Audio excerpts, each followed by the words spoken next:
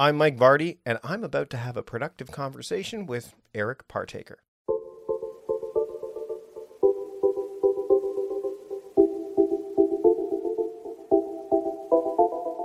Okay, you've heard of an alarm. An alarm is a sound, it's an alert, it's something that triggers you, and there are 3 alarms that I'm going to talk about during this productive conversation with Eric Partaker. I'm really excited to have him on the program. Eric is just someone that I didn't really know a lot about, but as soon as I got the book, The 3 Alarms, I'm like, oh, he gets it. And you're going to learn a lot about what I mean by him getting it during our conversation. Let's just get to it. Here's my conversation with Eric Partaker. Enjoy. I'm holding on to your book, The 3 Alarms. A simple system to transform your health, wealth, and relationships forever. And I have to say, in all of the interviews I've done for my podcast over the many years, and we're nearing 400 episodes at this point. When someone says a simple system, I'm like, all right, sure it is. And then I go through the book, I'm like, no, this is the simplest system that I've ever come across to do what you've set out to do. We're going to get to how it is so simple, and people who are like a little bit more tech agnostic are going to be thrilled because it's not going to be something that it's not like they have to jump into a special app or learn some kind of special, amazing, framework or system. It literally is incredibly simple. I want to get into, the way you've divided up this book. You've kind of talked about like how you got to making the decision of putting something like this in place.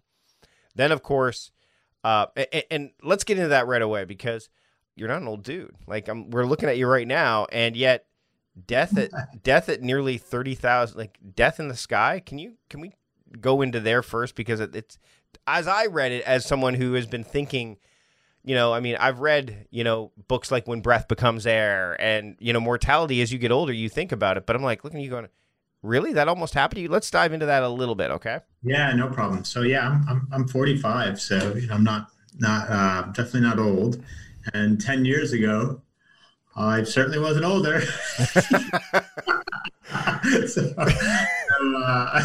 Unless this is like what was the Benjamin Button. Button. No, so I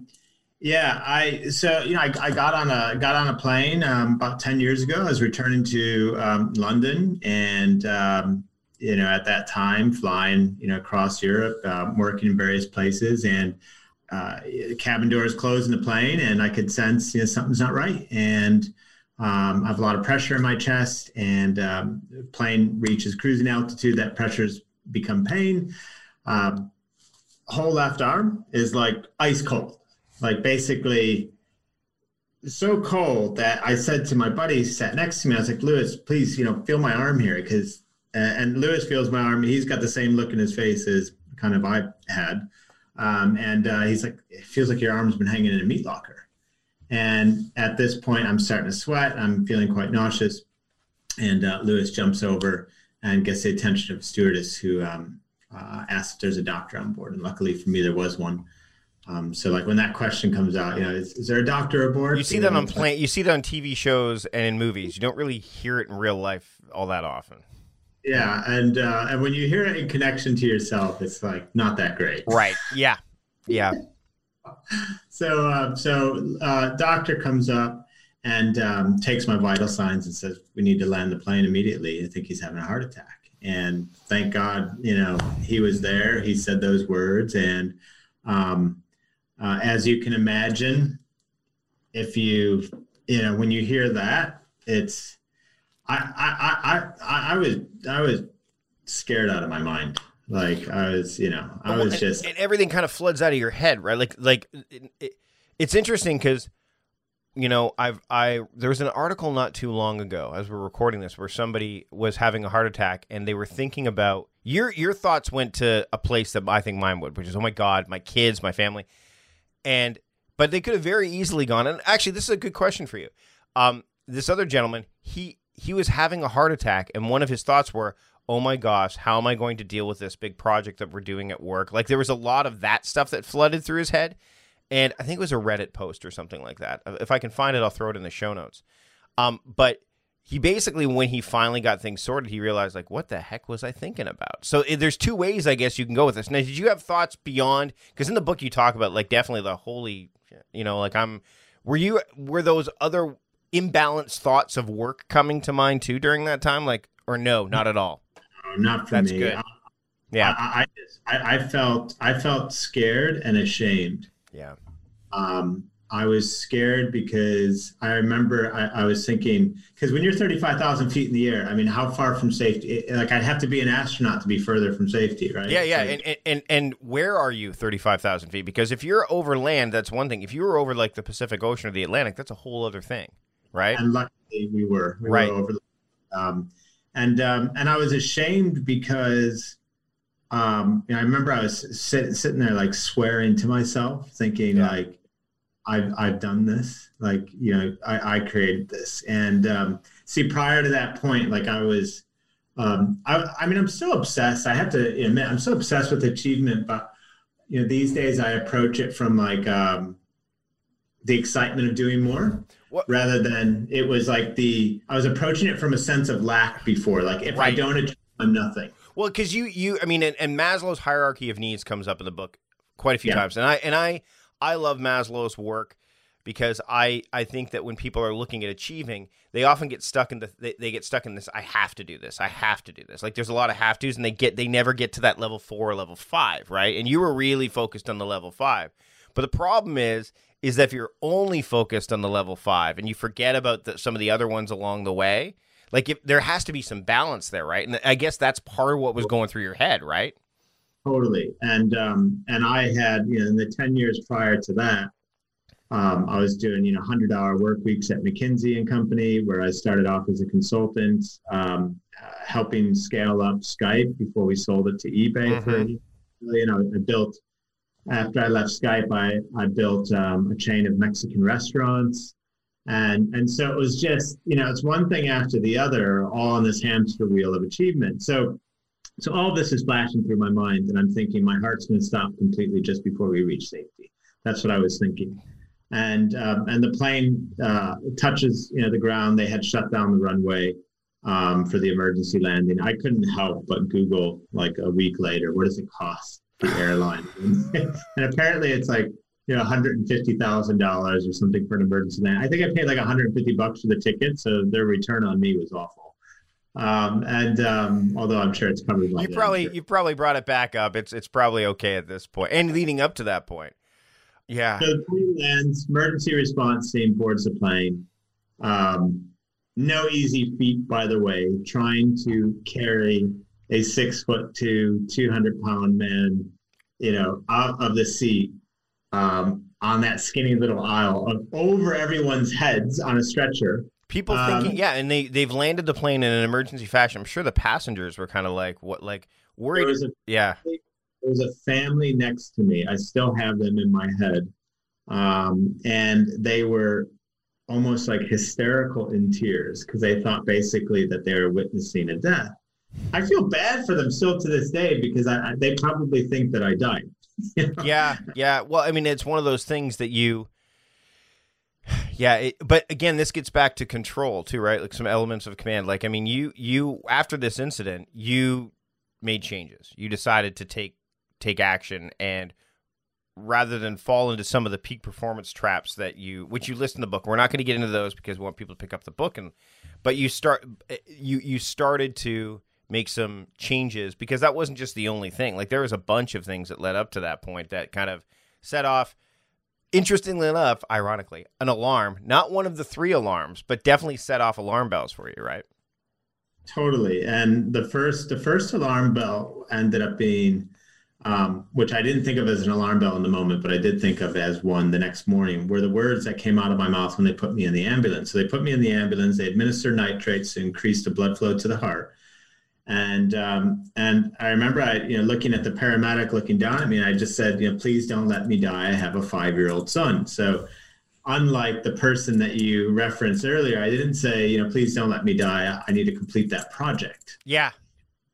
And I would think most people, if they genuinely thought they're about to bite the dust, would probably gravitate towards, oh my gosh, that loved one or that close one. Or I have so much more to do. Like they won't hone in on something like as super specific as that spreadsheet that's due on Monday, right? Yeah. And so that really struck me, right? Because I thought of three things which ended up being the things that inspire these three alarms. I just thought to myself, well, why did I get into that situation? Starting an online business or expanding your physical storefront online has never been easier thanks to Shopify. This global commerce platform supports you at every stage of your business journey. From launching your online shop to managing 1 million orders, Shopify is there to simplify and accelerate your growth. It's not just about selling products, so Shopify helps you manage every aspect of your business with their all-in-one e-commerce platform and in-person POS system. But that's not all. Shopify helps you convert visitors into customers with the best converting checkout process on the internet, which performs up to 36% better than other platforms. And now, a special offer for my listeners. Sign up for a $1 per month trial period at shopify.com/timecrafting, all lowercase. Whether you're just starting out or looking to scale up, Shopify is the perfect partner for your business. Managing passwords can be a real headache, right? Think about it. Every website requires a new password. Each one needs to be unique, secure, and somehow memorable. But there's a better way. Welcome to the world of 1Password, where your entire company can generate strong, unique passwords, store them securely, and access them across any device without ever needing a reset. Imagine never having to click Forgot Password again. With 1Password's award-winning design, managing passwords becomes a breeze for you and your entire team. It's trusted by millions, including top companies like IBM and Slack. Here's the best part. My listeners can try 1Password for free for 2 weeks. Right now, get your free trial at onepassword.com/productiveconvo. Secure your passwords and simplify your online security with 1Password. Because of overworking. Right. But it's not to say that work isn't important. Work fulfills us. We want to do our best. It's one of the ways in which we kind of, achieve and feel good about, our progress. And so I knew work was part of the mix. Why did the plane land? Well, because of my health. So health is important. Mm-hmm. So that has to be in the mix. But what were the first words out of my mouth? And they dealt with relationships. And so I knew that, okay, relationships need to be, and that became my three-legged stool. I thought, okay, I need to get my health, my wealth, in terms of how I make the money and what I do with it. My health, my wealth, and my relationships, those need to be balanced. Take one leg off the three-legged stool, you start to have imbalance. Take two legs off, you're sitting on a pogo stick. Mm-hmm. Yeah. So what's the minimum number of legs that you need to create stability? The three. And I realized that my instability, my imbalance, the fact that all of that happened is because I didn't have the three legs in place. Let's talk about IPA, not beer. People have listened to my books before, listened to my podcast before, rather, and they know I'm a beer fan. Back when I was doing a show called Mike's on Mike's, we had a segment called "What Are You Drinking?" I live in the Pacific Northwest. We have a nice, healthy beer culture up here. But IPA that we're not talking about is beer, are we? We're talking about these three. And again, I love acronyms, but let's get into what these three are so that we can help people. Because again, those aren't necessarily the three alarms either. They're more the triggers for the alarms, right? Yeah. Or they represent these elements of the legs of the stool that we're talking about. The book is essentially a 3x3 matrix. Yes. Whereby it's what I'm suggesting is that our path to reaching our full potential rests in our ability to operate at our best on the health front, the wealth front, and the relationship front. Yep. That our levers for doing that, going across them, is IPA. So getting our identity right, mm-hmm. our productivity right, and our anti-fragility right across our health, wealth, and relationships. And I have anti-fragile right here. So this is a book that is it's a deep read, but when you get into it, and what's interesting is most people when they hear about the movie The Black Swan don't realize that Taleb's book he's written much more, and this one I think is like, and you allude to this in the book. Like, I mean, this comes up. This is the book that if you're going to pick up a book by Taleb, this is the one. Yeah, no, Anti-Fragile was absolutely, the inspiration for that piece of it. Let's start there, since we were just talking about that. So anti-fragile, like when people hear that word, they're like, a lot of times it's the first time they've ever heard, like, anti-fragile, what does that mean? Mm-hmm. And one of the simple ways to think about it is that if you were let's say you're a shipping container and you got your label on the side, and it's like, okay, well, what does the label say? If it says fragile, the box takes a couple of hits and it breaks. Yeah. If I say, well, what's the opposite of that? And you might say, it's robust. Okay, but that just means you're stronger. You could take a few more hits, but the box still breaks. Yeah. Then you're like, no, I got it. I'm resilient. And okay, true, that is stronger than fragile. But that just means by definition that you absorb shock and return to the same. So I hit the box and then it's still the same looking box. Nothing's really changed. But the true opposite of fragile is anti-fragile, whereby the more I hit the box, the stronger it becomes. It also ties into the I, which is identity. It's to say that you are anti-fragile, there's this noun, there's a odd, ironically, or actually purposefully, there's a strength to that, right? You can say, I'm anti-fragile. And I think there's a depth to it there that maybe resilience or determined or whatever doesn't have. And maybe it's because it's maybe a hotter word right now than some of the other ones. But when you go through that work, and when you go through, obviously you discuss it in the 3 alarms, it really resonates. Yeah, and it is a powerful word. And words, word choice. It's paramount. Words win political, races. Words have rallied people to do good, and words have rallied people to do incredible evils. What was Skype's slogan again that you mentioned in the book? It was, the whole world can talk for free. That is powerful, and those are a set of words. And there's a it's hard to get around that, right? I mean, I may not have remembered what the quote was initially, but I knew it was powerful because it was a grand statement, right? So words matter. Words are incredibly important. So when you talk about like anti-fragile having some weight and gravitas to it, being a powerful word, it is. And so I think of anti-fragility as like, wouldn't it be cool if you could put on a suit of armor and go throughout your day, and every blow that the armor took, the stronger it became. And when I, when I present it in those terms, somebody might think of like, oh, that sounds like a superhero, Iron Man or something. That's not real. And so then they might suddenly disconnect.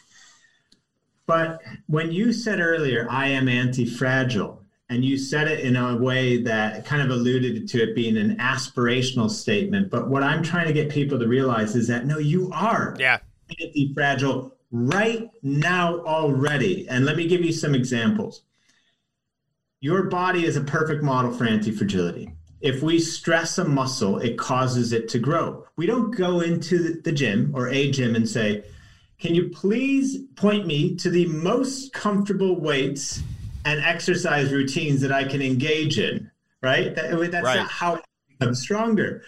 And if we expose the body to germs and bacteria, that's what builds the immune system. So my point here is that our bodies are like the perfect model for anti-fragility, and we just need to go get what's going on already in our bodies physically, up in our heads mentally. And when you do that, it is this unbelievable shift that happens in your thinking. It's the difference between saying, for example, I process and handle stress well. That's resilience.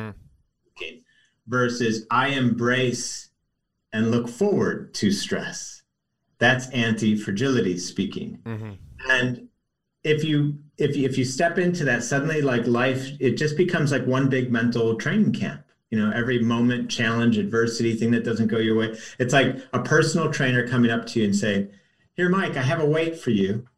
And you can either step towards it and grab it and complete the repetition, become stronger as a result, or you can run screaming with your hands waving in the air out of the gym, and people are like, what the hell is up with that guy? Yep. And that happens both far more often in that if you run away, it doesn't look like you're running away screaming. Like that image isn't happening in real visual time, but it's certainly happening internally. It's certainly happening, The identity piece is really interesting because when I talk to Nir Eyal about indistractability and being, that idea of traction versus distraction, he uses identity as a driver. As someone who just doesn't drink soda anymore, I'm not a soda drinker. It took me a while to get to that point because before it was, I quit soda. I quit soda about 6 months ago or whatever. It's been since the July 2nd of 2020 that I haven't had soda. And it's amazing, again, words. It's amazing to go from, I'm quitting soda or I don't drink. I'm not a soda drinker. Not I don't, but I am not. That noun, that attachment to it, like saying, again, I am a writer. And you allude, and we're going to get into the alarms here in a minute, but putting, again, that idea of putting that, you feel compelled to live up to that identity as opposed to not, because that drives you towards that. There's an intentionality there, and you get into intentionality and living with that, and what happens when you have a lack of intentionality. And I'm a big believer in, like, productivity to me is all about intention and attention. It's the union of the two. So what did you need to do to kind of hone some identity or identities for yourself in order to kind of pull you out from where you were when you said, oh my goodness, like I don't want to be back where I was 35,000 feet in the air again? Yeah. Well, a big part of everything that I teach and try to communicate is to get people to realize that in some degree, shape, or form, they're already doing the thing and they're already expert at it. So for example, with anti-fragility, it's like your body already does it. So you do it mentally. With identity, you're referring to how identity drives behavior. Yeah. And you're referring to how we can choose intentionally who we want to be. And that is something we're all an expert at doing once again. And I'm going to go back to childhood here. Yep. And this is quite timely. So that there is a Post-it note that my 7-year-old drew of Captain America. And so, if you're listening right now. So Captain America on a Post-it note from my 7-year-old. Hold it there a bit longer so we can get a thumbnail. There we go. So now you'll be able to see it. We'll put in the so if you're listening, now you get to see it as well. Go ahead, Eric. Yeah, cool. So Leo is the name of my 7-year-old, and he gave me that as a gift because I bought him a Captain America shield. And when the Captain America shield arrived, I gave it to Leo, and I did not have to then sit him down for Captain America behavioral training. Yeah. Like I gave him the shield and it immediately became Captain America, and he was jumping around and he was like, hey, take the Nerf gun, Papa, and shoot the shield. And and he went crazy when he heard the pings on the shield. And he immediately became and as children, we have this incredible ability, just pick an identity and immediately become whatever that is. Yep. And no behavioral training required. It's the identity which drives the behavior.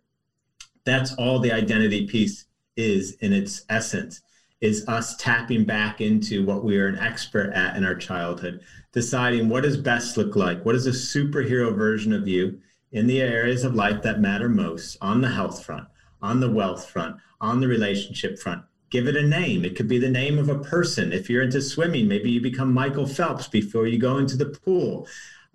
It could be a phrase, at 9 a.m. for years, my work identity, was world's best CEO. And that was a phrase that I use. But it needs to be something which inspires you, which represents you at your best within that domain. And then behavior follows identity if you start with who you want to be first. Well, and what's interesting for myself personally is, if you're watching this on the YouTube channel, you could see that I've got a Green Lantern ring, right? Like reminders are key too. Because life happens. You can get caught up. And the phrase comes up in the book, life's what happens when you're making other plans, that famous John Lennon quote, right? But the idea is that sometimes we can get caught up and it happens, right? So for myself personally, I don't know about you, Eric. I'm looking behind your backdrop and you've got anything that's behind you in your office right now. are probably gentle reminders of your identity, of some of the behavior that you want to. You could see if you're watching. I mean, you can see this right now, but anyone who's watching this can see that I've got some superhero stuff behind me. I'm wearing a Green Lantern ring. I've got. I put things there so that it's hard for me to lose sight of it. And you have to decide what's too much too, because sometimes it's like anything else. If you have too much of something, your brain has a hard time filtering it. So I don't. Do you have that? Do you have those reminders beyond the 3 alarms, which we're going to get to in a second, that are there for you as well visually? 100%. I have a calendar on the wall, and at the end of each day, I put a W or an L based on to what degree did I live out my intention of showing up at my best on that day. So a W is I did my best in the context of that day, not like I did everything perfectly, but right. The day where I got a flat tire, well, then I do my best in the context of that reality. And then I get a W or I get an L for learn. And my game is never more than 2 L's in a row and no more than 6 in a month, so that I'm 80% winning, And so that's like a visual kind of scoreboard. It's like a sports thing too, because teams that when they lose, they learn something along the way. And sometimes you're going up against a team that's just going to, they're way more powerful than you, but if you put up a good showing, that's still a win. One other thing right next to the calendar, right above me right now, I'm half Norwegian, half American, so I'm kind of partial towards Scandinavia, as you can imagine. And it's a quote from the founder of IKEA. And it simply says, you could do so much in 10 minutes time. 10 minutes once gone are gone for good. Divide your life into 10-minute units and sacrifice as few of them as possible in meaningless activity. So that's just a nice visual reminder from a very simple man who literally in a single lifetime went from a small town in Sweden to building a multi-billion-dollar business. And then the third thing I would say for me visually, which you can kind of see around me, is books and pictures, basically. Yeah. So I love my books, and I love, behind me I got, a picture of me and my 16-year-old surfing. I can see that, yeah. Me and my wife, Giselle, and then there's one, it's a little bit off to the side, you can't see, but me, Giselle, Alex, and Leo, the 16 and the 7-year-old. So family for me is important. So what does this say in summary? Family for me is important. Knowledge for me is important. Keeping score for me is important. And, some kind of aspirational quote or something from somebody who's like achieved that is important. So yeah, I have those visuals as well. Are you a small business owner struggling to find the right talent for your team? I've been there, and I know how challenging it can be. That's why I recommend LinkedIn Jobs. It's not just any job board. It's a community where you can find professionals who are the perfect fit for your business, many of whom aren't checking other job sites. In fact, 70% of LinkedIn users aren't visiting other leading job sites, making LinkedIn your best bet for finding top talent. With LinkedIn Jobs, you can post your job and reach qualified candidates quickly. 86% of small businesses find a qualified candidate within 24 hours. And now, you can post your job for free at linkedin.com/conversation. That's right, for free. Don't miss out on finding top talent. Post your job for free at linkedin.com/conversation today. Terms and conditions apply. So let's get into the 3 alarms. I'm not going to dive too much into the productivity aspect, because all I have to say is, number one, when you pick up the book, there's some productivity elements that you and I definitely share in common. One of which I'll touch on real briefly, is the evening routine being incredibly important. A lot of people devalue or undervalue those. So get into that in this book. But let's talk about the simplicity of this system. It's 3 alarms. It's like you have a phone. You can set 3 alarms, and that's essentially it. It brings everything full circle, right? The talk about the 3 legs of the stool, the wealth, health, relationships. It brings all of those things, the identity, that like those other things that support it, anti-fragility, the identity-based element, the productivity element. How do you make these 3 alarms sing? By the way, there's stories of the 3 alarms in the back of this book too. So it's not just like Eric did this and that's it. It's you read stories of other people that have tried this. This is literally, like, I'm not kidding, the simplest system to get to where you want to go that I've ever come across. So let's share those real quick, okay? So you've 3 alarms. What are they and why are they there? Okay, so we got our 3 domains: health, wealth, and relationships, right? Are there other things that you can focus on? Of course there are. But from a productivity point of view, are they the 20% of domains that you can focus on for 80% of life improvement? I believe they are. Health, wealth, relationships. And then it's choose an identity, go back to your childhood. What is the superhero version of you? What would that version of you look like in each of those three areas? Give it a name. It can be related to a person on the health front that you at your best would aspire to be, a person on the work front, a person on the home front. If I were to use people, I might be, Michael Phelps, as I said, when I go swimming. When it comes time to work, I might be Elon Musk. And then when it comes time to switching into, being a husband and father, maybe I turn into Mr. Rogers, right? Yep. Whatever it may be. I gravitated towards phrases, and I thought, okay, me at my best on the health front. Who am I? Who shows up in the gym in the morning? Me, Eric? No. World fitness champion. That's who shows up. Why? Well, because that will help with showing up to begin with, because world fitness champion will go to the gym whether he or she feels like it or not, because that's what world fitness champions do. Yep. And I'll complete my workout with that kind of mentality as well. At 9 a.m., so then I took my phone, and I actually, at 6:30 a.m., I programmed into my phone an alarm. And you can name an alarm whatever you like. And at 6:30 a.m., it goes off and it says World Fitness Champion, because that's when I go to the gym. And that's at that time of day, that segment of the day would most benefit. I'm still other things at that time of day, but it will most benefit from being powered by that. Yeah. It raises it to the fore. Now, here's a quick question before you move on. Do you make those alarm tones distinct from, say, any other ones that you might have? So, for example, if I was setting the 3 alarms, it'd probably be like the 3 alarms would be one consistent type of tone, let's say. And then like a regular alarm would be something different. So that's one way to create some distinction around it, right? Well, in the 3 alarms 2.0, that's the only change to the book. No, I'm just kidding. You have to rewrite the whole thing for this. It's an addendum at the the workbook.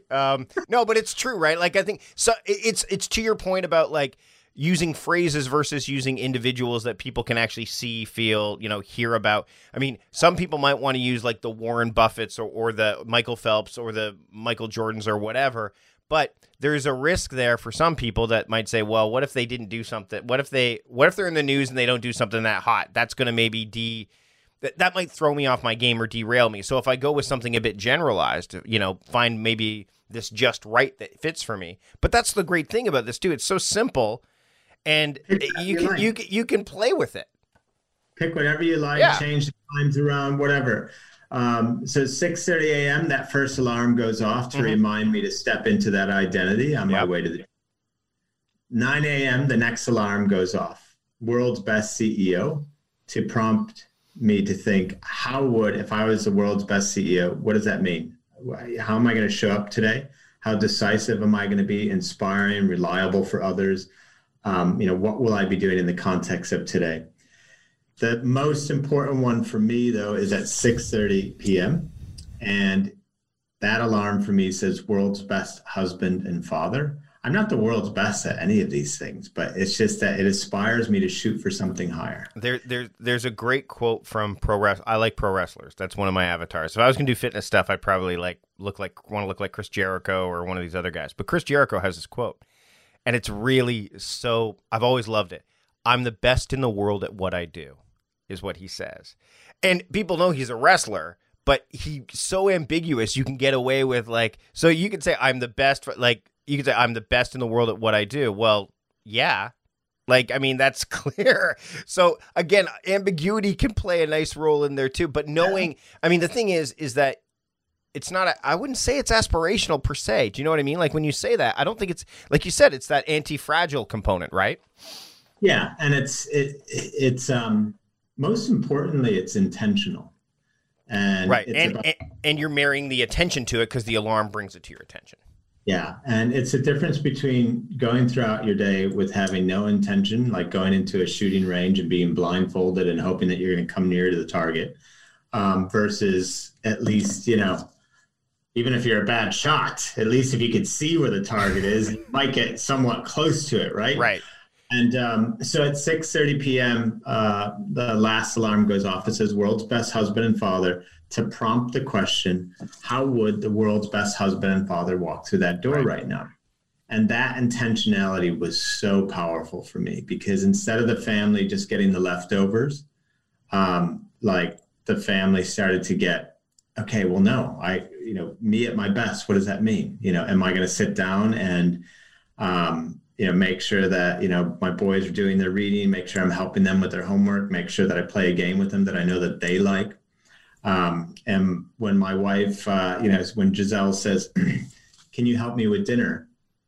Well, before that intentionality, you're tired. After that intentionality, well, how does the world's best husband respond to the question, can you help me with dinner?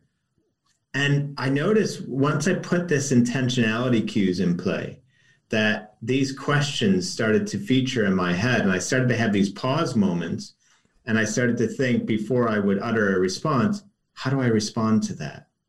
And can you help me with dinner? Yes, of course I can help you with dinner. What would you like me to do? Mm-hmm. Because that's how the world's best husband would respond. Of course.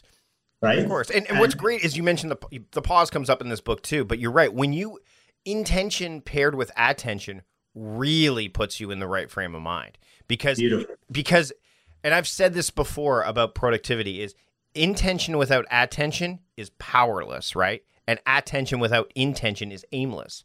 And we tend to go, we have a hard time getting those like unified, right?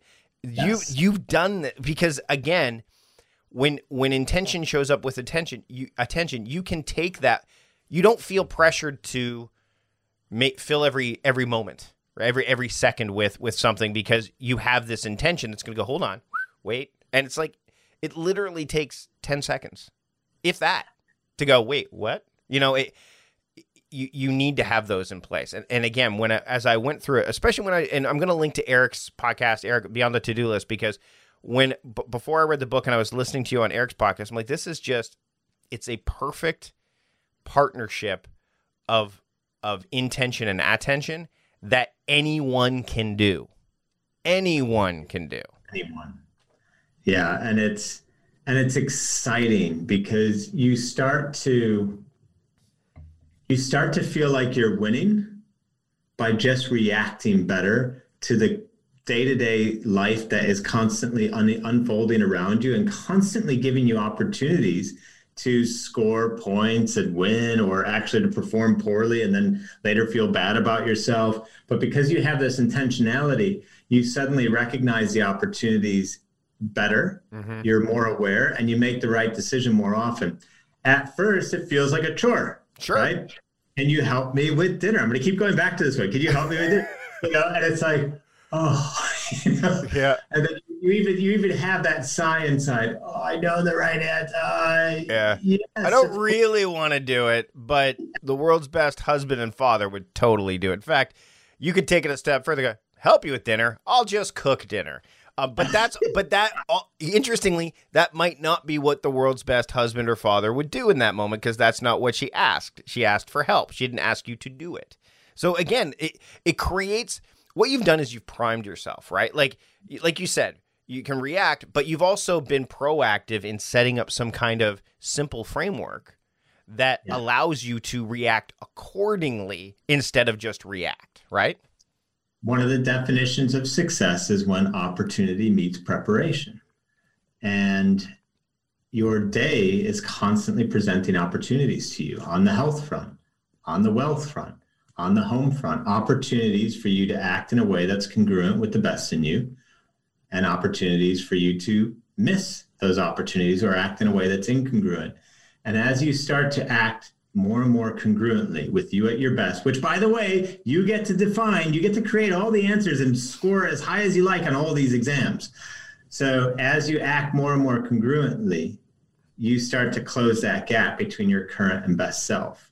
And you start to literally groove new neural patterns to the point where these responses just become second nature, and they just become you. And as you've acted as if you were this person, you eventually become that person. It's like James Clear in Atomic Habits talks about the etymology of the word identity being linked to two different Latin words, which separately mean repeated beingness. And yeah, the more we act in a certain way, although it might feel foreign, the current and best self eventually fuses. We become, Clark Kent becomes Superman. We become one and the same. We become effortlessly that new thing we've always aspired to be. Well, and going back to the Captain America message, I mean, Captain America and Steve Rogers were intrinsically linked, right? Yes. Especially in the Marvel Cinematic Universe. It was like, whether he wore the mask or not, he was that. He was that. Eric, this has been great. Thanks so much for taking the time today. The book is called The 3 Alarms, A Simple System to Transform Your Health, Wealth, and Relationships Forever. And I encourage you to pick up this book because, number one, it's got everything you need in it. Number two, it's not exactly, filler. Which you and I have read our fair share of nonfiction books over the years. And to get it doesn't read, I guess the interesting thing about it is that it reads like a book without all of the filler pieces, whereas sometimes books this small read like, assembled blog posts and stuff like that. This is not that. No. This is what you need. So The 3 Alarms, where can you pick up the book, Eric? So Amazon, of course, has the book, and obviously would love if you go there. But look, if you listen this far, and if you want to pick up a free digital copy, you can go to my website as well, and you can get a free digital copy of the book on the site. It's nothing fancy. It's a PDF, but you can get it on Amazon or on the website. So ericpartaker.com. Eric, thanks again for taking the time today to join me on the Productivityist podcast. Thanks so much, Mike. Thanks a lot.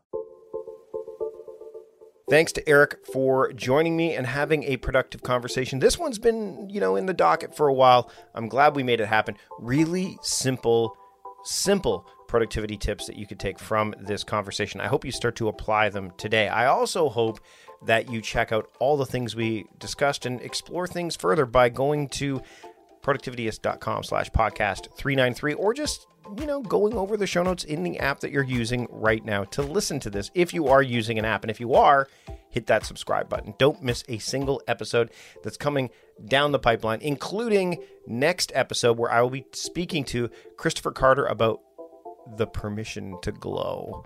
There's a lot to unpack during that conversation. I can't wait to bring it to you. And by the way, I really encourage you, if you want to support the show, don't just leave a rating and review in wherever you are listening to the podcast, whether it's Spotify, Apple Podcasts, wherever, but also support our sponsors. The sponsors of A Productive Conversation help keep the lights on, help keep the show going strong.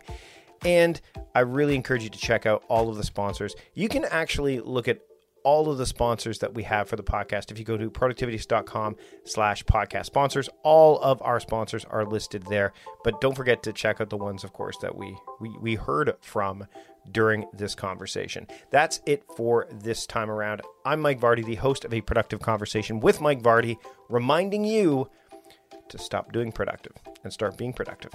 I'll see you later.